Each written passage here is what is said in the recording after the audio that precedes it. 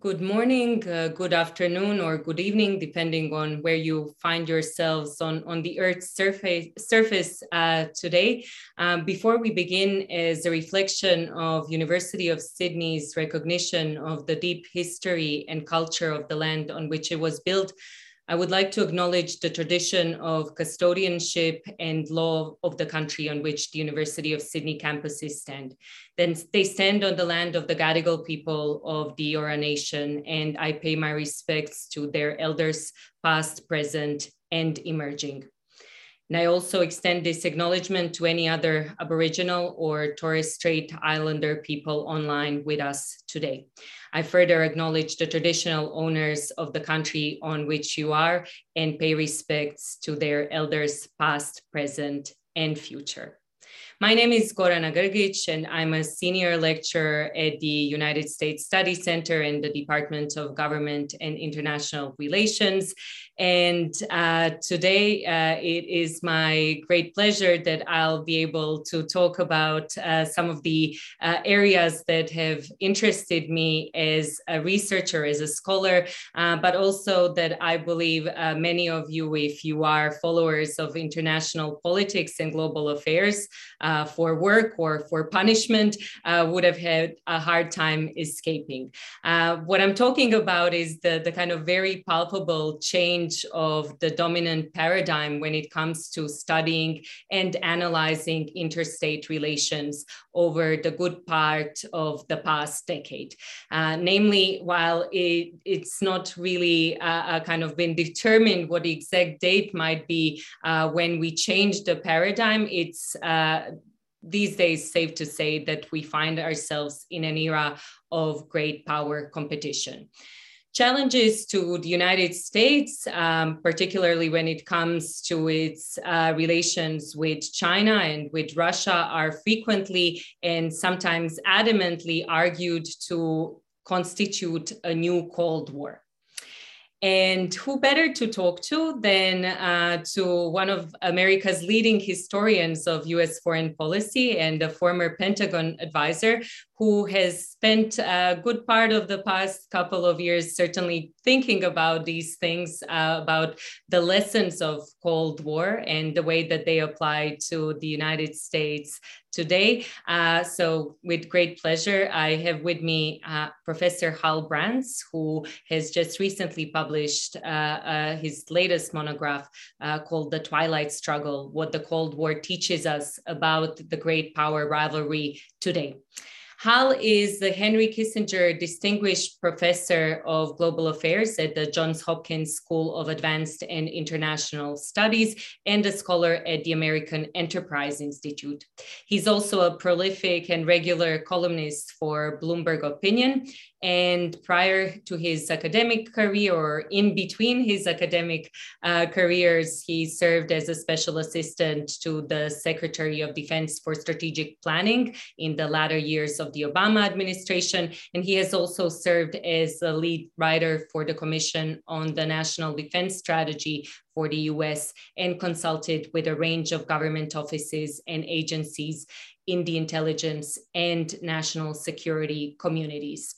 So before we kick off our conversation, just a couple of housekeeping notes for you today. We do encourage you to become part of this discussion and ask questions as we go along. This can be done at any time by typing them into the Q&A box that you can see on your screens. You can then ask and vote for questions, and a selection of them I will make sure that they get answered, particularly towards the end of our discussion. And apart from this event being streamed on Zoom and YouTube, we are recording it for later access on the US Study Center's media channels. So you can go back and rewatch us, or if you can't make it all the way to the end, you can certainly find us there very swiftly after we are done with the seminar, with the webinar today.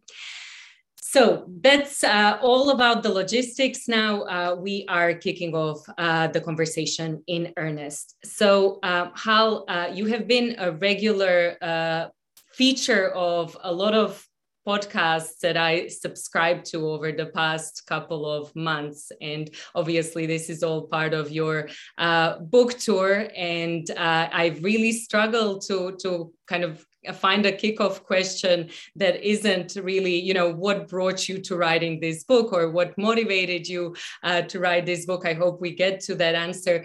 But when we talk about Cold War parallels, what I am interested in from your point of view, sitting in DC or thereabouts, what would you say, where is the United States these days? Are we kind of, in terms of the early post-World War II period, are we closer to 45 or to 50, closer to the long telegram of 46 or the X article of 47?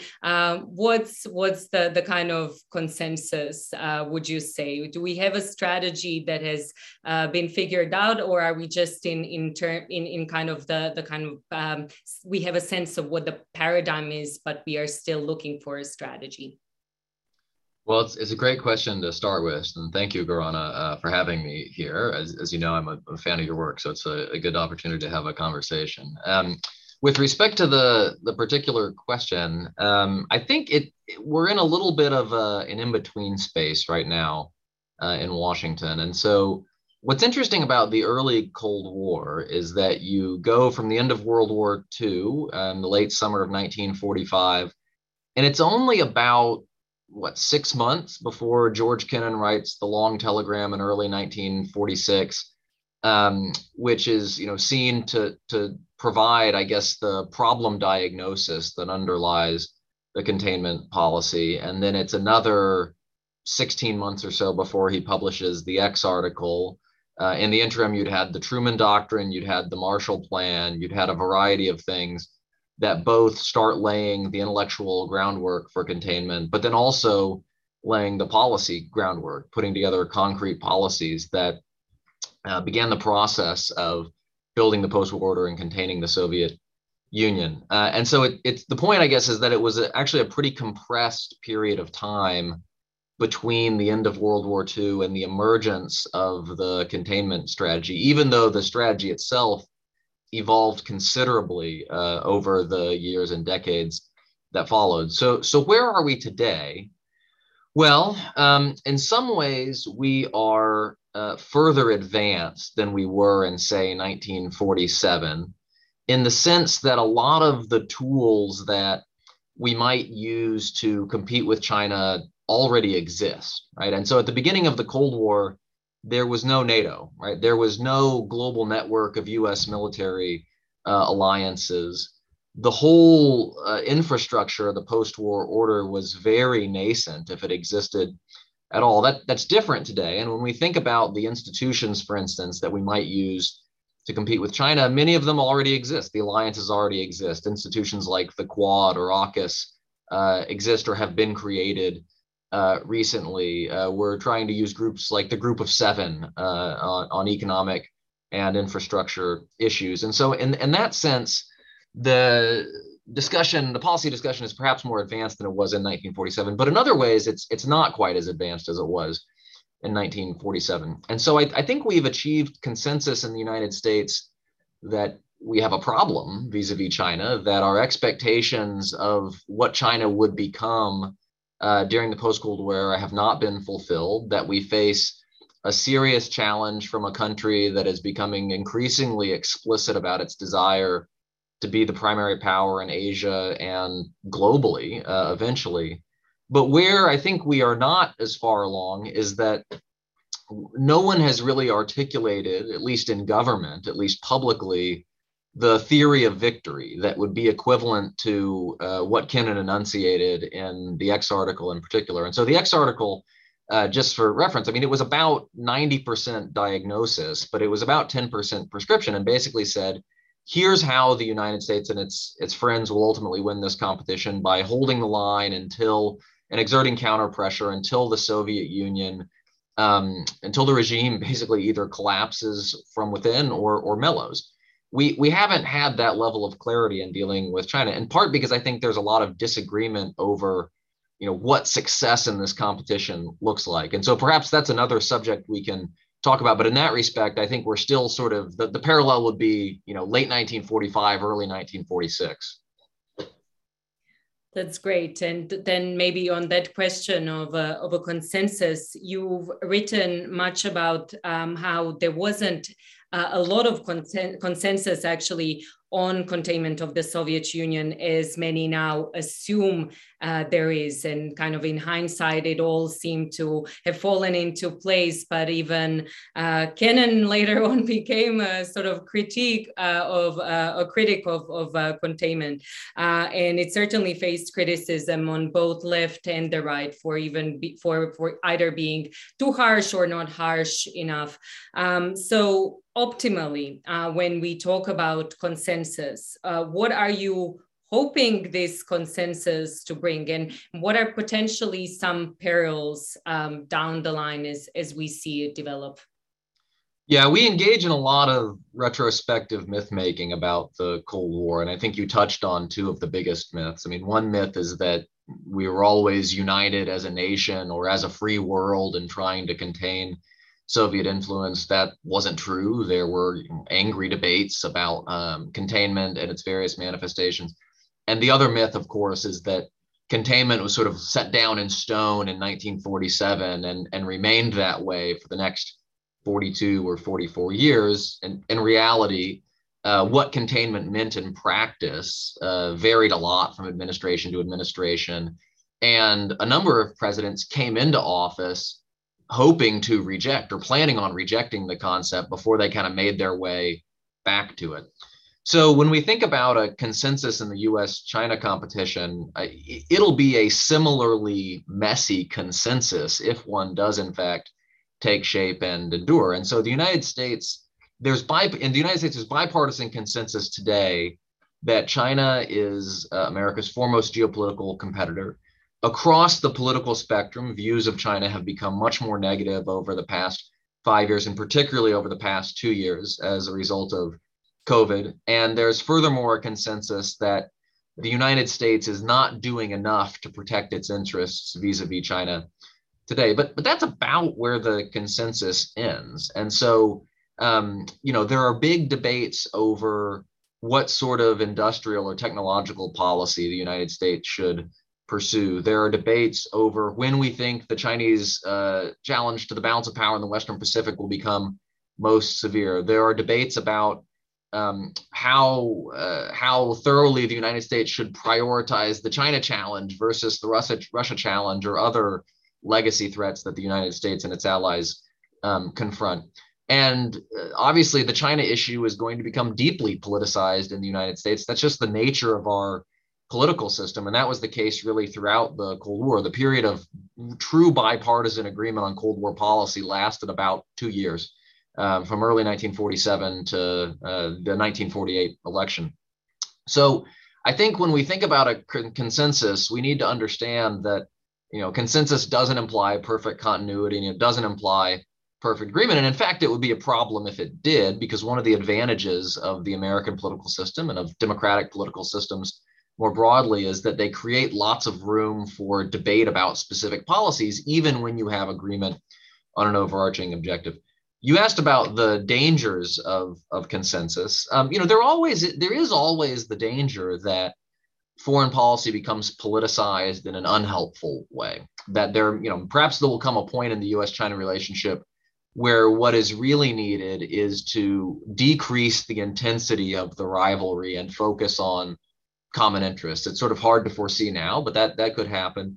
And you could theoretically find that the China issue has become so deeply embedded in American politics that that's difficult to do. There are obviously parallels during the Cold War in the sense that there were times where anti-communism was weaponized for really destructive political ends in the United States. You can think of the McCarthy period, for instance. And so there are certainly dangers to this as well.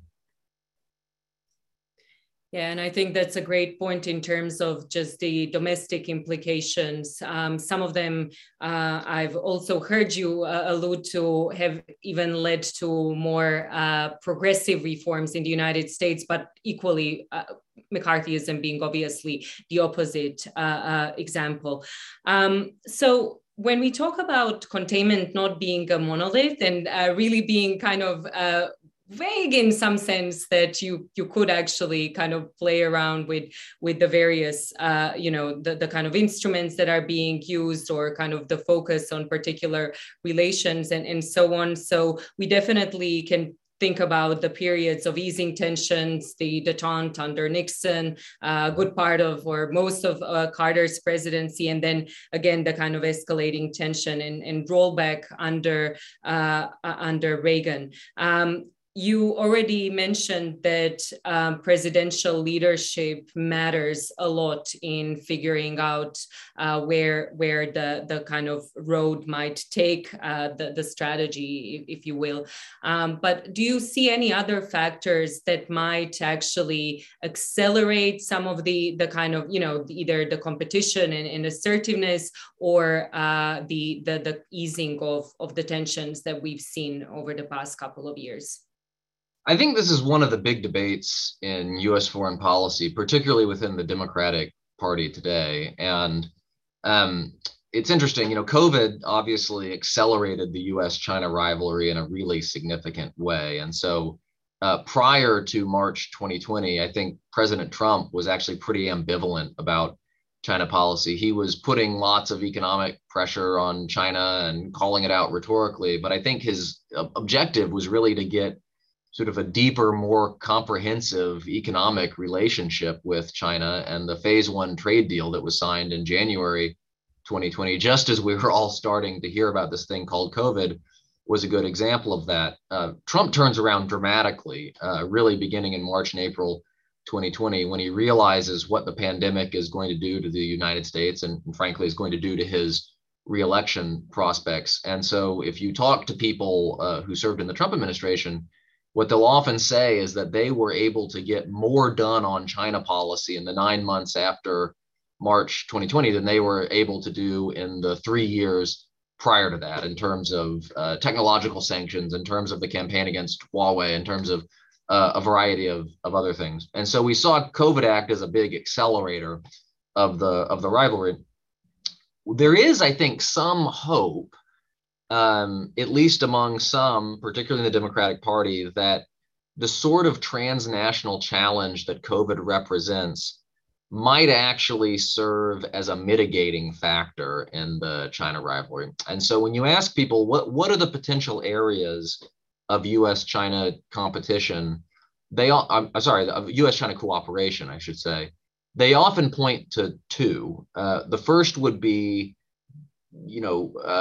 detecting and responding to future pandemics so that they do not become nearly as crippling as COVID has been. And the second is slowing and grappling with the consequences of climate change.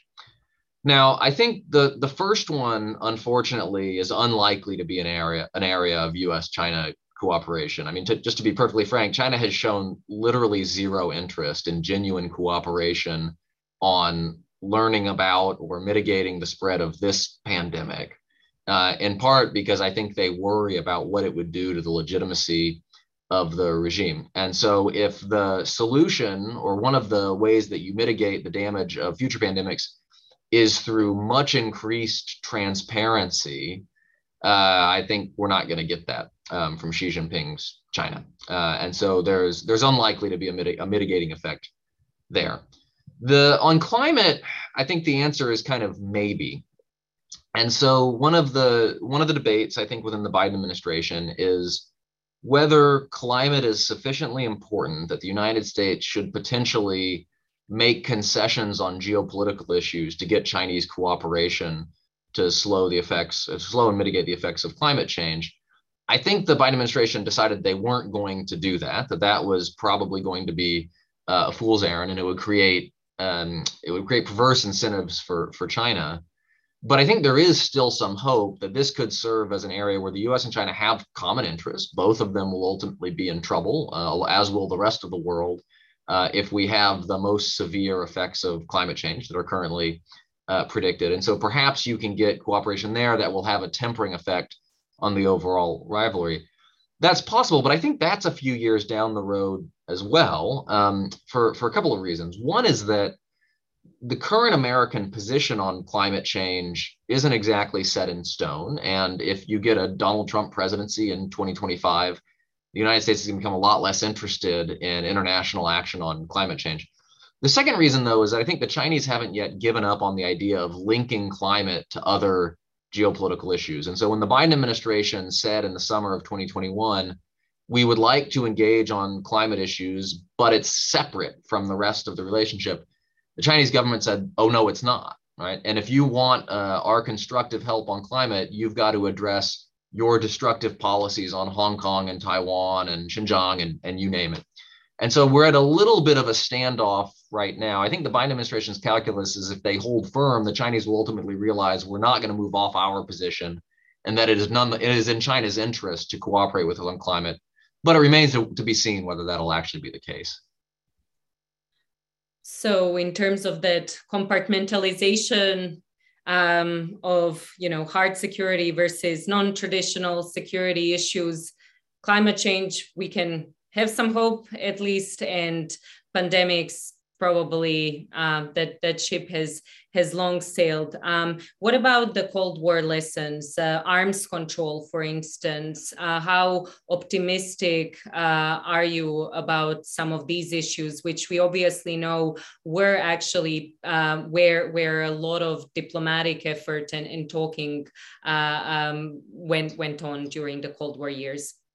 So I think there's good news and there's bad news if you want to look to the Cold War for lessons here. The good news is that the United States and the Soviet Union ultimately did quite a lot together to address areas of common interest. And so the nuclear non-proliferation regime, which I think has been remarkably successful in slowing the spread of nuclear weapons, was a product of primarily US-Soviet agreement during the 1960s. Around the same time, the US and the Soviet Union undertook a joint campaign through the UN to eradicate smallpox, which was then killing about 2 million people a year, mostly in the global South. And that was also very successful. There were a variety of arms control deals that emerged mostly from the late 1960s onward to cap the size and cap certain capabilities in the US and Soviet nuclear arsenals. And some of them actually were quite important. So the Intermediate Range Nuclear Forces Treaty, which was ultimately signed in late 1987, eliminated an entire class of superpower nuclear weapons. And so that was a remarkable achievement. The bad news is that you had to get through a period of pretty severe crisis before the United States and the Soviet Union concluded that it was in their interest to really tackle a lot of these issues diplomatically. And so in the late 1950s and early 1960s, you had two very dangerous crises involving Berlin, and you had, of course, the Cuban Missile Crisis. And in all three cases, there were genuine fears, not just of war, but of nuclear war between the superpowers. And it was really the experience of the Cuban crisis in particular that pushed US and Soviet leaders to start trying to set rules for the relationship and identify areas where their interests converged during the 1970s and after. The other piece of bad news was that all of the diplomacy in the world really couldn't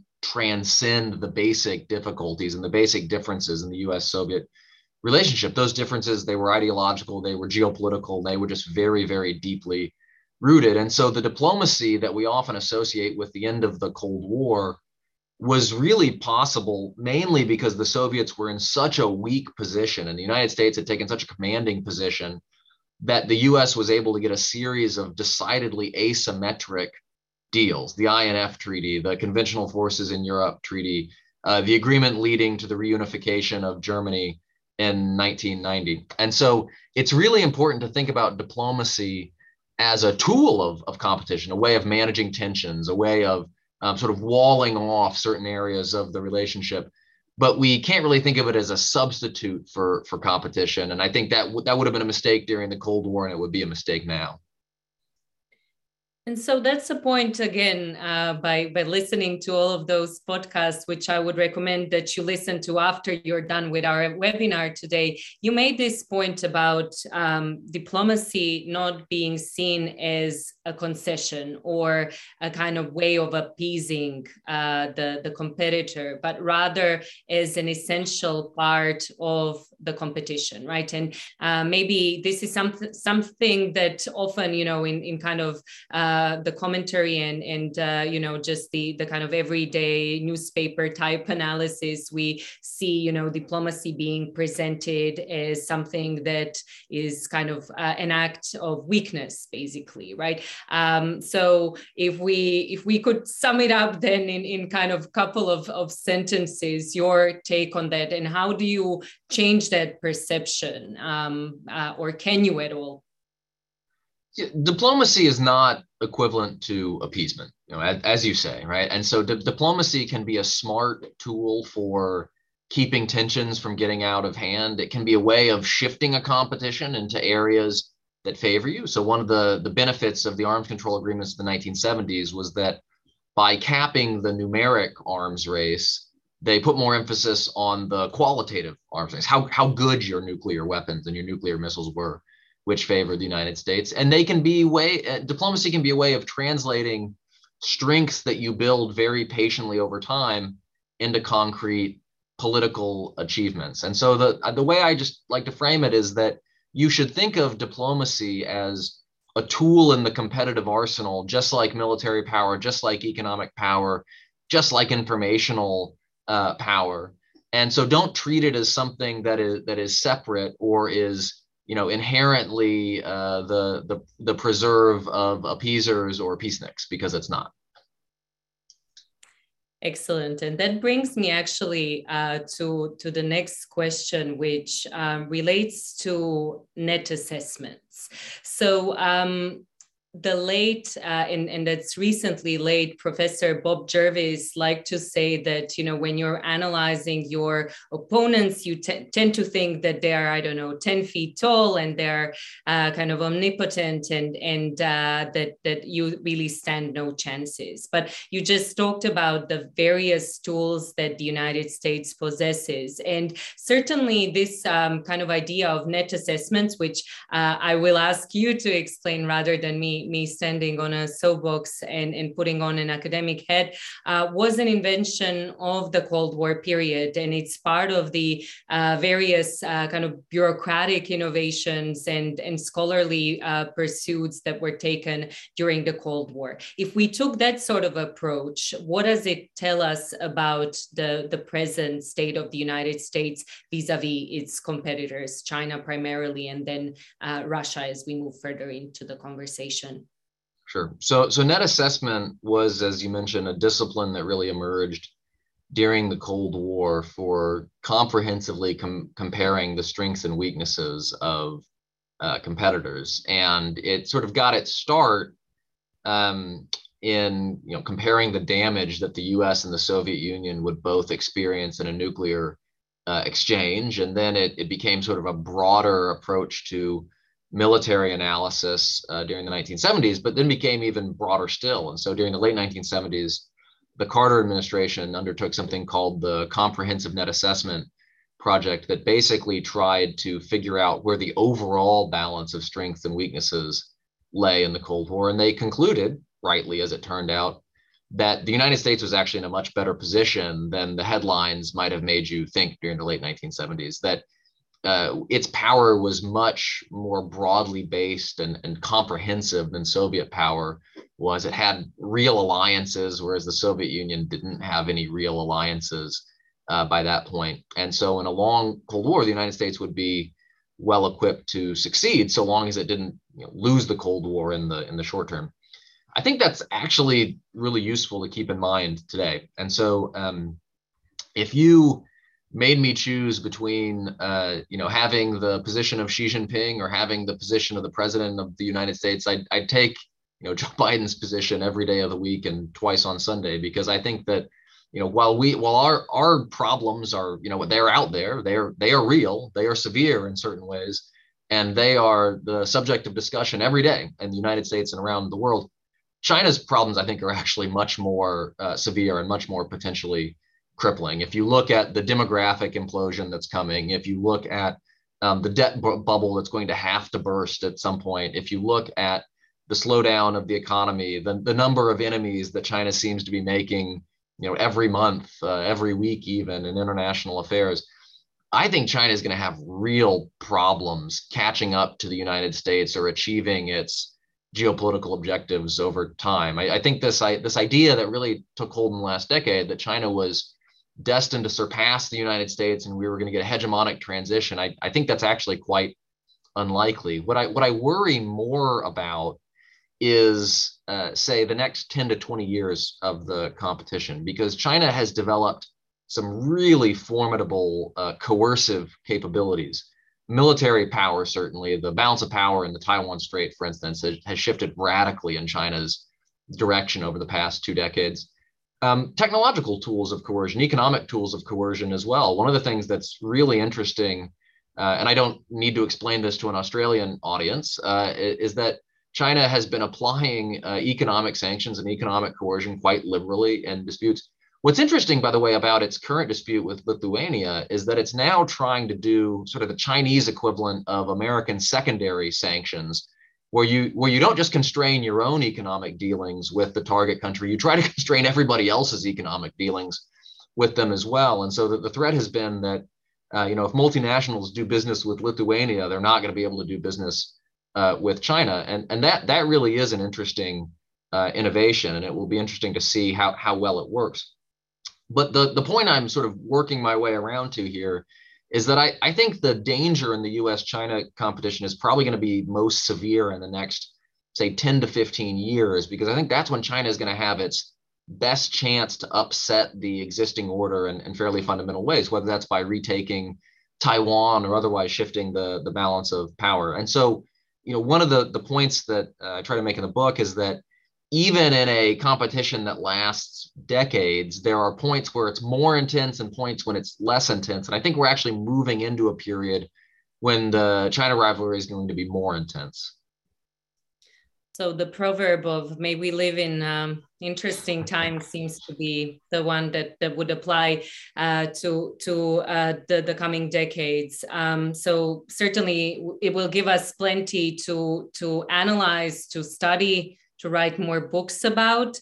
But given that we've just crossed the mark of half of our time today, I do want to move a bit to the present, actually, or get us back to the present, because there is this sort of tyranny of presentism, and I'm calling in from Europe at the moment, and all eyes seem to be on Europe, or most eyes seem to be in Europe, despite some of the travels on part of the Secretary of State, U.S. Secretary of State, that is. But this question of, grand strategies are all well and great, but they always get muddled by reality and by the challenges of today. And certainly, Vladimir Putin is serving those very regularly, seemingly around the times of various Olympic Games. The question, first of all, in your opinion, the kind of magnitude and the scope of Russia's challenge and threat here, is it commensurate with that of China, or is it something entirely different? And how do you think this plays into the whole, aim for the United States not to be as invested in European theater and to look towards the Pacific? Obviously, something that it strived to do already during the Obama administration, but again, got distracted along the way. Well, the threat from Russia is not commensurate. It's not co-equal, but it's still very serious and very important. And so it's interesting. I remember when I started writing the book, one of the most common questions I got was, why are you talking about great power competition with Russia in the same breath as great power competition with China? I think President Putin has helped me make that case over the past couple of months. He has a really remarkable tendency every time we forget that we are facing two great power competitors rather than one. He has a way of reminding us of that fact. I think the Russian and the Chinese challenges are quite different in the sense that the Chinese challenge is both greater and more comprehensive. And so China has the ability to threaten the international system, perhaps to try to upend the international system in a variety of dimensions: economic power, diplomatic influence, ideological example, military power, you name it. Russian power is more narrowly based, in part because the Russian economy is just far less impressive than the Chinese economy is. And so I don't think of Russia as posing a threat to create some sort of Russo-centric world order. I don't think that idea has much attraction for anyone outside of Russia. And I don't think Russia has the power to impose it, even if it had the desire to impose it. I think what Russia can do is to pretty fundamentally disrupt the functioning of the existing world order, whether by trying to recreate the old Soviet sphere of influence, projecting power into the Middle East or other regions, or using informational tools to meddle in political processes in Europe and the United States and other places. And we're seeing, how severe that threat can be today. And so if Vladimir Putin does mount a major invasion of Ukraine, this is going to be the biggest war that Europe has seen since World War II, most likely, in terms of the conventional use of force. It's going to create a really grave security crisis along NATO's eastern flank, and it's going to demand significantly more American attention and engagement over time. And this is where the grand strategy question becomes really interesting, because I think the Biden administration's theory of foreign policy is basically the same theory of foreign policy that every US administration has had since about 2011, which is that we need to focus less on things outside of Asia so that we can focus more on the big problem within Asia, which is China. And not once has it turned out like we planned. And so the Obama administration's pivot to Asia was derailed by, wait for it, a crisis in Ukraine and a crisis in the Middle East. The Trump administration's pivot to competition with China was complicated by its confrontation with Iran. And now we're dealing with the very same issues today. And so I think the reality, and here's an interesting Cold War parallel, we may be where we were in sort of the late 1940s, where the United States had established a global system of commitments to various countries that it meant to protect from communist influence, but really didn't have the resources to do it if those commitments were tested. And I worry we're in a little bit of a similar situation right now, where we have a foreign policy that we try to focus more and more regionally on the biggest problem, which is China, which is natural. But the reality is that we still have these very important commitments in other regions. And when they are threatened, we feel as though we have to pull back and focus on them. So that's a little bit of the trap that we've gotten ourselves stuck in so far. And I think that the Biden administration is experiencing that same thing today. And another thing that I would add is a bit similar to those early years of the Cold War is the chumminess between Putin and Xi, right? I've heard you make this point, but I would like to hear your thoughts on just the sort of, alignment or alliance between Russia and China, and especially what we've seen on part of the Biden administration prior to the most recent buildup of Russia's troops on its western borders and around Ukraine. And that was basically this effort to try to engage with Russia, to find areas of cooperation even, right? That I think if I got you right, you're not that optimistic about, at least not in the short run. Why so? So there's an interesting factoid I heard the other day, which is that the Russian Far East is now more denuded of military assets than at any time since 1941, when German forces were literally at the gates of Moscow. Of course, this is related to the buildup vis-a-vis Ukraine, but it testifies to the security that Russia feels vis-a-vis China, which is really quite remarkable. I mean, one of the reasons that the Soviet Union lost the Cold War is that it ended up fighting a two-front struggle against the West and against China, and it couldn't bear that. Now Russia is really able to focus its energies on the West and on Ukraine because it doesn't face any meaningful security threats or even political challenges from China. This is a problem for the United States, and we're seeing more and more cooperation between our two chief adversaries. And so the geometry of triangular diplomacy is definitely not working in our favor these days. This is one of the reasons why, again, both of the last two administrations, heck, even the Obama administration before that, really, I think, tried to put US-Russia relations on a more stable footing. There wasn't a reset this time around, but I think there was a hope that you could create greater stability in the relationship in a way that would allow you to deprioritize Europe a little bit and focus more on China. I think, that's not necessarily based on a hope that you can split the two countries apart, sort of pull the reverse Kissinger and make Putin your ally vis-a-vis Xi Jinping. I think people mostly realize that that's unrealistic, but you at least want to limit the liability in one theater so you can focus on another. I think that the problem is that it's just incompatible with what Putin wants. And so the question that emerges is, what price would you have to pay to get relations with Russia in a good enough place that you were no longer worried about crises on NATO's eastern flank? Well, we know the answer to that, right? Because the Russian Foreign Ministry gave us the draft treaties in December, and those were outlining basically what Putin's price would be, not to come to a comprehensive détente with the United States, but just not to invade Ukraine, right? And the price that he specified was basically roll back NATO's posture to where it was in 1997 and do things that would really sever some of the links between the United States and Europe, like stop stationing nuclear, relinquish the right to station nuclear weapons on American nuclear weapons on European soil. And the Biden administration has obviously rejected that out of hand. And so I think that the real problem is just that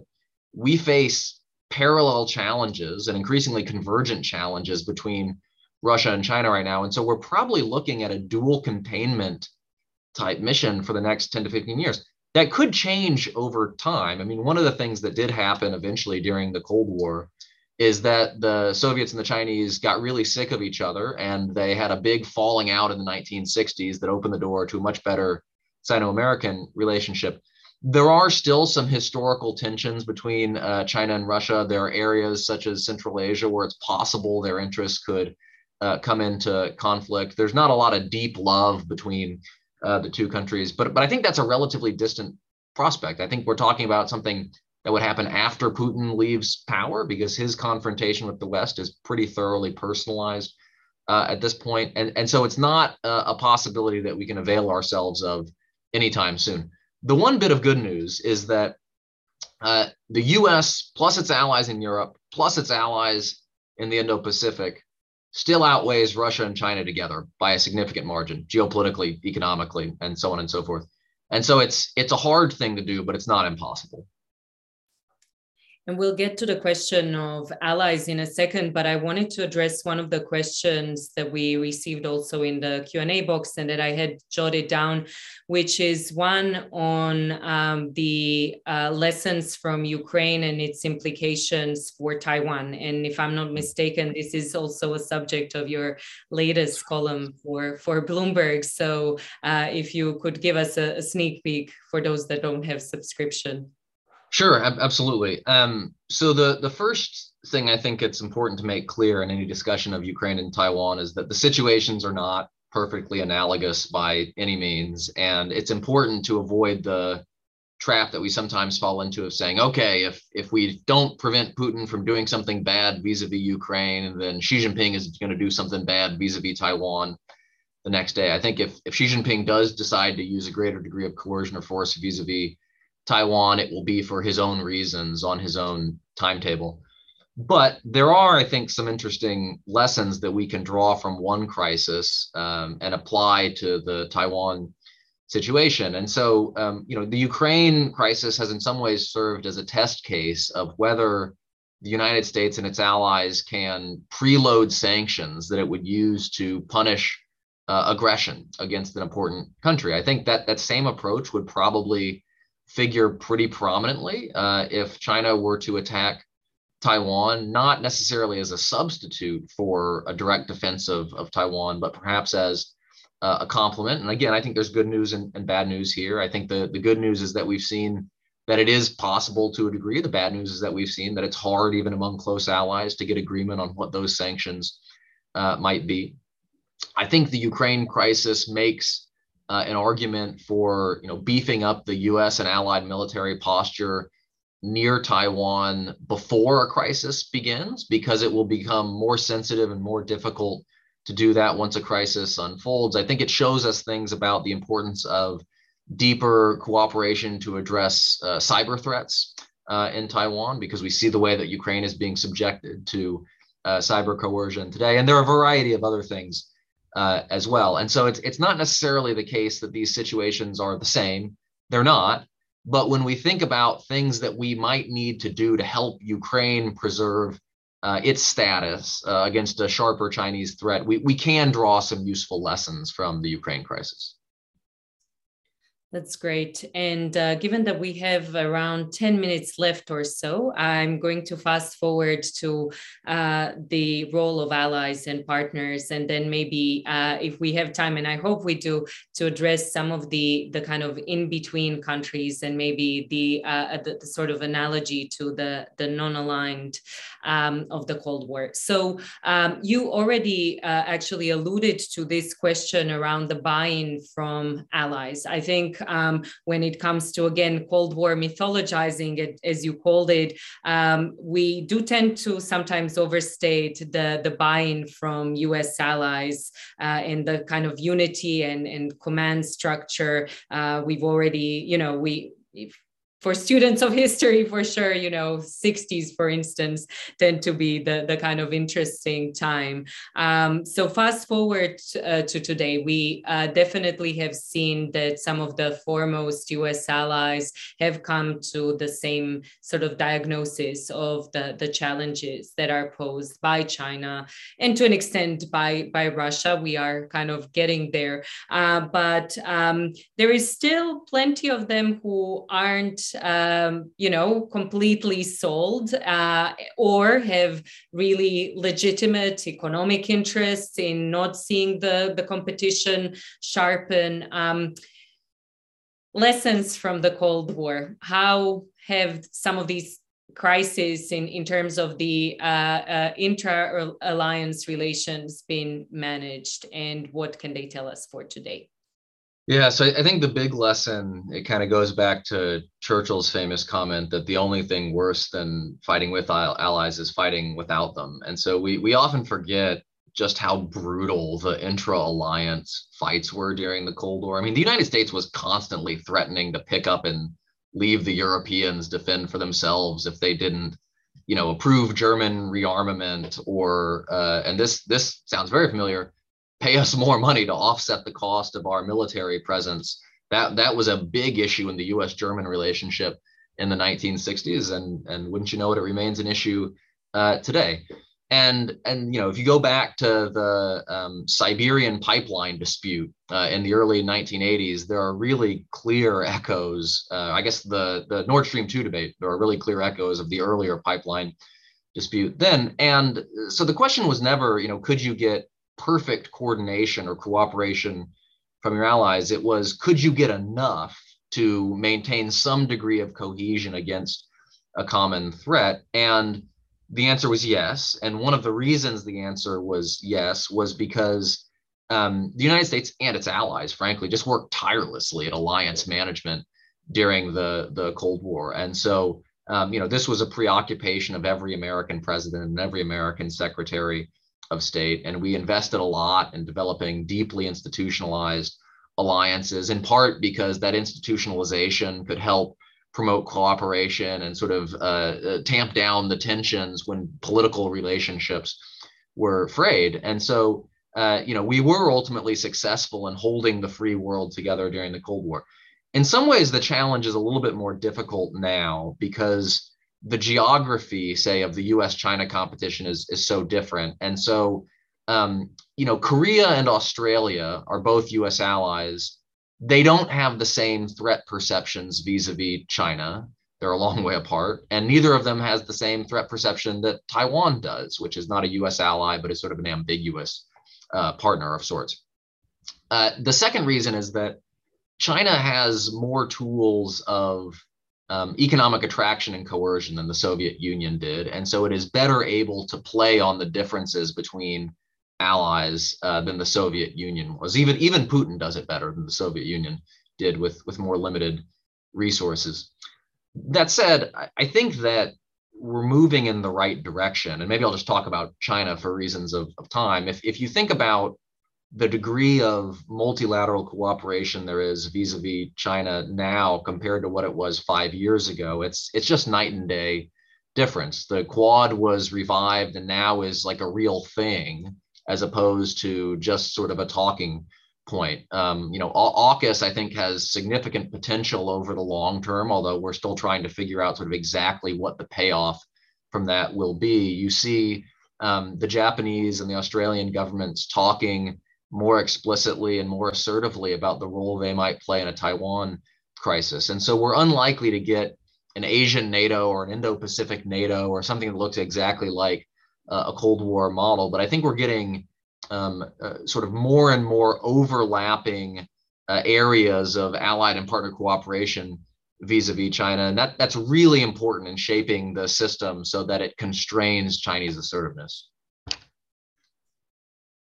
That's excellent. And again, mindful of time here, I'm going to try to combine actually these two questions where for a long time in terms of Australian political discourse, we've heard this line that there's nothing wrong with having US as the major security ally and China as a major trading partner, right? And obviously that kind of discourse came to a halt precisely because of the change in paradigm when it comes to the makeup of the international system. And obviously this being the era of great power rivalry. If you were to advise, say, Australian government, and this is some, gratuitous advice at the moment, but I hope they find a way to remunerate you. What would be the kind of key things that you would stress as the lessons that middle powers such as Australia can take and the way they can chart their course forward? Well, it would certainly be unsolicited advice at the very least. But I think I guess one point I would make is that we often understate the importance of medium power allies and great power competitions. I mean, there's a tendency to focus on the US and Soviet Union in the Cold War, the US and China today. But the reality is that most great power competitions are competitions over the loyalties of and influence with third countries, right? And those can be, frontline states like Taiwan or Ukraine. They can be close allies like Japan or Australia, which means that the capabilities those countries can bring to bear economically, diplomatically, militarily are quite important. The second way in which I think, sort of medium-sized allies are quite important is they sometimes bring, regional expertise to bear that the United States does not have. And so you could think about, for instance, the South Pacific as an area that's going to be very important to US-China cooperation, where Australia may very well have deeper relationships and a better feel for events than the United States does. And so you can get a very productive division of labor, or at least mutually reinforcing efforts in some of these areas. And then I guess the final point I would make is that I think one of the things that the US government is going to be looking for, regardless of who is the next president, this isn't a Trump, it's not a Biden thing, is probably a greater degree of reciprocity in its relationships with allies in the Indo-Pacific in particular. And this can take destructive forms, like when we hector the South Koreans and try to, hold them upside down and shake them so that more money falls out of their pockets and the host nations support agreements. It can also take constructive forms where we have very candid discussions with, say, the Japanese, and we say, okay, what's the flip side of Article 5 in our treaty arrangement? What will you do to help if our bases are attacked in the Western Pacific? And I think there are similar conversations that could be had with Australia or other US allies as well. And so those are three areas, I think, in which Australia is poised to play a very important role in this competition. And I'll use the moderator's prerogative for a very quick final question around Cold War analogies. Do you see any space for states or blocks of states remaining non-aligned, for instance? Or this term, I think Bruce Gentleson, who's a professor at Duke University, I think you've spent some time there, has said that there is this kind of phenomenon of pluralization of diplomacy, that some countries, who are American allies still develop relations with China, with Russia, actually. Do you see this being kind of an exception, or do you think we will have some sort of emergence of a kind of different kind of a block of states that are forced to do that because obviously these days your security competitor might actually be your trading partner, which is quite unlike the Cold War period? So for exactly that reason, I think we're unlikely to get as stark a division of the international environment as we had during the Cold War. Although I do actually think that the momentum of the US-China rivalry is going to carry us towards a more bifurcated world than we probably imagine at the moment. If you look at the ways in which technological systems are likely to fragment along geopolitical lines, for instance, you definitely could see more of a shift toward bipolarity. But even in that circumstance, there will be lots of countries that will see an opportunity either to straddle the fence or, even better, from their perspective, to play both sides against each other. And so, we may see an example of countries that say, try to get support from the United States and sort of hint that if we don't give it, then China might end up with a military base in that country, or that seek loans and development assistance from one side with the implied or explicit threat that they may go the other way if they don't get what they want. This is normal. This happened all the time during the Cold War. There were states that were truly masters of this thing. Yugoslavia, of course, was a very successful pioneer of the non-aligned movement, and Tito was one of the most ruthless practitioners of geopolitics that we saw during the second half of the 20th century. And so precisely because this competition is going to be a competition over the loyalty of third parties, it will create lots of space for interesting maneuvering on the part of those countries. Hal, thank you so much for this. We are just making it before the top of the hour. This has been most interesting and educational webinar. Thank you for showing us at least a glimpse of your book, which I would encourage everyone to buy and read. And I'm also glad that we managed to at least refer to some of the interesting developments on the infrastructure diplomacy front. Plenty there to think and talk about and to study about, which we also do at the US Study Center. But for now, again, a huge thanks for spending an hour of your busy day with us. It's been a great pleasure. Well, thank you so much for having me. I enjoyed the conversation.